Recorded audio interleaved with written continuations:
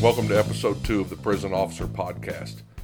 In episode 1, we talked about how I got the job at Missouri State Pen, also known shortly after that as Jefferson City Correctional Center. But at the time when I was there, it was called the Walls. Missouri State Pen is the oldest penitentiary west of the Mississippi.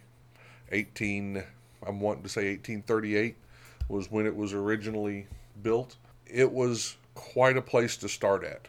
At the time, it was known as the bloodiest 47 acres in America, and I don't doubt that. I saw a lot of violence when I was there. It's hard to describe what I saw there.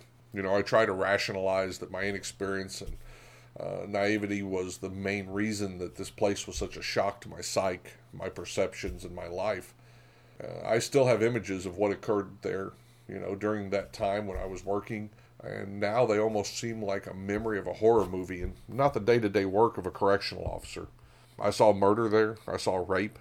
I saw violence at a level most people will never experience unless you've worked in one of those places. In spite of that, I love the adrenaline, camaraderie, and the danger of the job. There was staff assaults on a regular basis, and I'm not talking regular like monthly. I'm talking regular like daily or a couple of times a week. I saw brutal stabbings while I was there, not what I saw later in my career where, one inmate would come up and, stick somebody with a piece of wire a few times to get their point. I saw shanks and blades made there that were made to kill, and people were out to kill each other. It was a hell of a place to start, but you learned a lot. You hit the ground running. I think I saw my first true stabbing third day in. I had never seen anything like that. I didn't realize how much blood a human body had in it. And then you come up on that, and everything that you think you know from watching TV or watching movies is just thrown to the wind. That was where I started in corrections.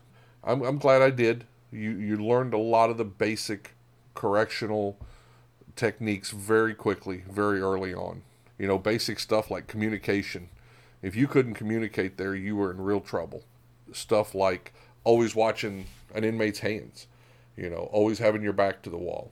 It was a time that it was very real that assault could happen to you. And I don't think my wife at the time even understands how close I was to violence, to having violence against myself. I also think that was where it's where some of my negativity started. I don't believe up until that point I understood what evil was. I saw true evil inside Missouri State Pen. And I think the most frightening part of that is that true evil is not disguised with a hockey mask. True evil looks like your neighbor, the clerk at Walmart, maybe even one of your family members. True evil smiles and it enjoys what it creates, which is fear and doubt and suspicion. I saw humans preying on humans. Inmates who used power over other humans. I had not witnessed any of that before. They wield that power against the weak-minded in an effort to control and an effort to gain power for their self or their gang or their group, whatever. So that was probably one of the hardest parts of going to work in the prison and going to work in a prison with that level of violence. At that time, what my wife did know was that, that I had nightmares at that time.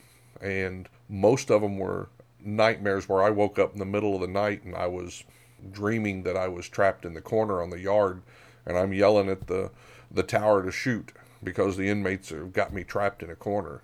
Some very restless nights, some waking up and not being able to go back to sleep. She did see some of that. And that's where a lot of that came from. I was there for a couple of years. And to contrast that, my next position, I transferred to Ozark Correctional Center in Fordland, Missouri. Now, Fordland was a work camp. Probably a third of the inmates every day went outside the fence, worked on work crews, worked at companies. Some companies came and picked them up. Life was easier. I don't remember any, I know there weren't any major assaults on staff.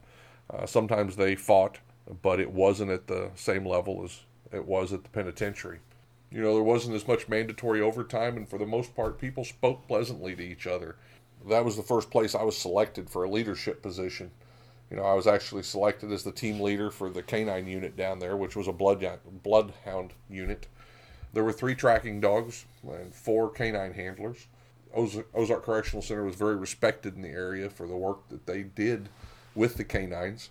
The cool part of working with that bloodhound team and being part of that canine unit was the fact that we got to do good. And it's the only time in my career where I got to do that public service, really, that I went into it for, that I went into corrections thinking I would be a part of. Because we did get to go out for lost people, call-outs, walkaways from nursing homes or children. We did a lot of searches with those canines. We had some success. And, of course, we went out on escaped inmates or we helped local law enforcement with solving some of their crimes by being able to show them where the bad guy walked, maybe where he got into the building or where he left the building. So it was a very good time. I got to help the community a lot during that time. I have pictures of us in parades, my canine unit. There were many kids who would come to those parades, and they knew the names of the dogs. They'd come to see Major, come to see Daisy, and it was a great time to be a public servant. So that was what I took away from Ozark Correctional Center at that time. Even then, I was trying to get away from corrections. I didn't want to be a correctional officer. That was at no point in my growing up did I ever think about working in an environment, and I knew that environment was affecting me. The environment was becoming part of me, and it was changing me. So even early on, I knew that. There's a quote out there from Friedrich Nietzsche. He writes, "He who fights with monsters should look to it that he himself does not become a monster. And when you gaze long into the abyss gazes also into you." And I've read that over the years, and there's a lot of truth to that. You cannot walk in those prisons. You cannot see that level of violence. You cannot be a part working in a prison and not have that violence, that filth affect you after a while. So as I was still trying to get away from corrections, I had applied for Joplin Police Department. I applied for the Springfield, Missouri Police Department. I applied for the Springfield, Missouri Fire Department 11 times. Of course, that's where my father worked. I attended classes and earned my EMTA certificate so I could get on the fire department. I didn't know where I wanted to be. I just knew that I did not want to be in corrections. I didn't want to be a prison guard. And at the time, prison guard, that's what I was actually hired as at Missouri State Pen. They were just switching over to calling us officers. But at that time, many of the forms that I used still referred to us as guards. I worked at Ozark Correctional Center for about 6 years, and during that time, the Major Young, had got me interested and pushed me a little bit to apply for the federal system. He understood that the federal system had a great retirement and some great benefits, including pay, that was well above what the state was paying. Knew I had a young family, pushed me pretty hard to go put in for a job with the federal system, which I did. I put in for Springfield Medical Center several times, couldn't get hired, didn't hear very much back. Finally put in for Leavenworth and was accepted there. So I got the call, come to work at Leavenworth to become a federal correctional officer. That moved pretty quickly. With that came the return to a penitentiary, because at that time Leavenworth was not a medium. It was still a United States penitentiary with the federal system, and it was a pretty tough one. Here I was. I had left, that violent penitentiary life. I had went and was running a dog team, working in a fairly low security camp where there wasn't much going on. And here I was going back to a penitentiary, and made me nervous. I'd been out of it for a while. I thought that I'd lost some of my skills. Knowing what everybody had in their hand when they walked by you, you didn't do that as much at the camp. But once I walked into Leavenworth, it all immediately came back. I knew who was around me. I knew where my back was at all times. With the years I had in corrections already, it did put me in a good position to make a good impression as a rookie, and I think I excelled and was looked upon as a good rookie. I did know enough to keep my mouth shut and my head down. I didn't walk in thinking that or trying to convince people that I already knew everything. That's one of the worst things you can do as a rookie, and it's a mistake that we often see. I went to work at Leavenworth. Being there and the history of that place, it's the oldest federal penitentiary, and the inmates and the history that have been there. There's a lot of pride at Leavenworth in the history.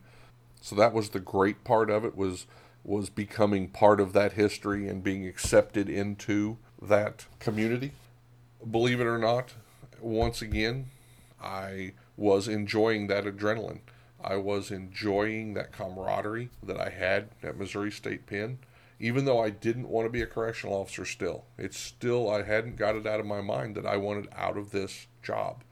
It worked on my mind a lot, and I could tell that it affected my family. I could tell that it affected me. The adrenaline of running to those body alarms, the adrenaline and the camaraderie of running to them together with people who watched your back and people who cared about you, like nobody else does. I don't say that lightly. I think a lot of us understand that when you work those penitentiaries and you're running and those people are running to help you, or you're at the bottom of that pile, you're fighting for that 15, 20, 30 seconds, minute, while people are running to help you. You've hit your body alarm. There's no feeling, no greater love for another person than what you feel the way we take care of each other. And I truly believe that. I've told when I've taught rookie classes that, when there's a body alarm, if you look in the hallway, you can tell who's been on the bottom of that pile by how they run. There's people that are running and understand what it means to help someone and to get there in that timely manner. And then you've got the ones who kind of jog. And those are the ones that I don't think have ever been on the bottom of that pile, or they would understand what it means to try to get to each other and to take care of each other, and how precious seconds are when you're in some of those fights. So Leavenworth, I was growing into a federal correctional officer, a different system, a different set of rules, policies were different. I had to tone down some of what I learned at Missouri State Pen and the state of Missouri as a whole. The federal system really does count more on communication than I think we did at the state system, which was very apparent when I got my first uniform working for the federal system. When I started, your uniform was a gray pair of slacks, a white collared shirt, a maroon tie, and then we had this blue blazer. It was not the correctional officer or the law enforcement officer type uniform that I was used to at the state. This looked totally different. We almost looked like we were going to work in a badly dressed business office, but that was about the federal's push to improve communication and not to look so authoritarian. So I learned a ton from the staff at Leavenworth. Many of those staff were career correctional staff at Leavenworth. They didn't move from institution to institution, so there's a lot of knowledge there. There's a lot of old knowledge there, and I tried to learn from those older guys. Those are the ones that I seemed to gravitate towards. I always tried to emulate them. After that, spent 2.5 years at Leavenworth, and then I transferred closer to home to where I had originally applied, which was the Medical Center for Federal Prisoners in Springfield, Missouri. I spent the next 14 years there of my career. Springfield's probably most well known for its mental health unit. Some of the worst mental health in the federal system is housed at Springfield, and it's a whole new way to look at prison and how to deal with inmates. Communication with inmates in a penitentiary in a normal prison is high. Communication with mental health inmates is a whole nother level. The normal communication techniques that you use in a prison don't work in those situations. They don't perceive life, they don't perceive prison the same way everybody else does. They also can become violent without signs. We're used to, when we work in penitentiaries, when we work in other prisons, you see that flash in that inmate's eye just before he gets ready to throw a punch, or just before you're getting ready to be assaulted. Mental health inmates don't always do that. They can react quickly without cause, and they can react quickly without provocation. It's a whole nother level of inmate to get used to. I spent almost 14 years at Springfield, and wonderful friends, wonderful staff. Enjoyed my time there immensely. With that being said, any of you that have worked a segregation unit, and if you've worked it, several quarters or years, you understand what it is to walk into a seg unit every day, same problems, same inmates, over and over again. You're dealing with the flooding, you're dealing with the banging, you're dealing with the noise, you're dealing with the constant verbal assault, you're dealing with the stench of a segregation unit, you're dealing with normally the worst of the inmates, who are one of two things: either locked up because they can't control themselves, or locked up because they're checked in from the other inmates. And a lot of times those are the worst. Those are the most needy inmates in the institution. And that constant neediness, that constant barrage, that constant assault that you get in those units, it's the same way in a mental health unit. I worked a lot of time in the mental health unit while I was at Springfield. And it does get to you. It gets in you. It gets on you. You feel dirty. You deal with you deal with feces. You deal with, urine. You deal with blood. You deal with hangings, suicides, inmates who want to cut themselves. You deal with this stuff on a regular basis. And you do get the feeling that it just becomes part of you after a while. So during that time in my life, I wrote poetry in order to get some of my feelings expressed. I'm probably not the best person about expressing my feelings openly. Working in the correctional environment, you learn to trap those things down way deep, not only at work, but then when you walk out of work, you're not good at letting that back up. You keep those feelings. We tease each other. I have one feeling and I didn't bring it to work today, because we can't let those inmates see that we are vulnerable and that we have feelings, because they'll take advantage of you if that happens. In order to get some of those feelings out, I've written poetry over the years. So I'd like to share with you one of the poems I wrote during that time. It kind of expresses some of the feelings that I was going through, working those mental health units day after day, where when you come out of work and you've done the 16 hours and you've been locked in that unit with those inmates for 16 hours, and you walk out into the world and you're not sure anymore whether you just walked into reality or whether you walked out of reality. Here's a poem I wrote called The Pretty Life. Life is pretty, I see it all around. Pretty wife with green inviting eyes.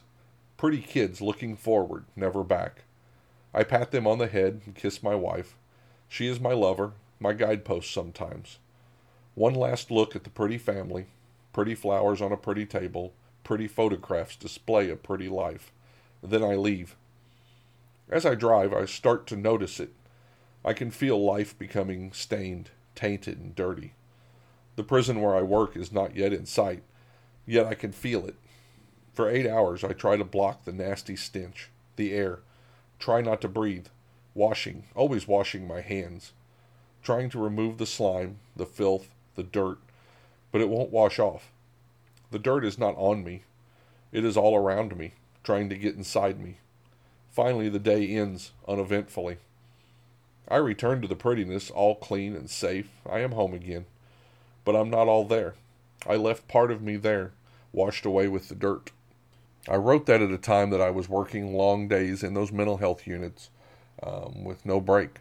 I truly did feel, before I ever got to work, I could feel the change that was coming over me, the change that I had to present to the inmates, the change that I had to endure in order to survive working those long hours in those units. And I knew it was changing me. I knew I was losing some of who I was. And I just like I wrote in that poem, I felt like it was getting washed down the drain. But with that, I made it. I had a great family life. I had a wife who supported me, who gave me room, let me deal with some of those feelings and some of those problems in my own way.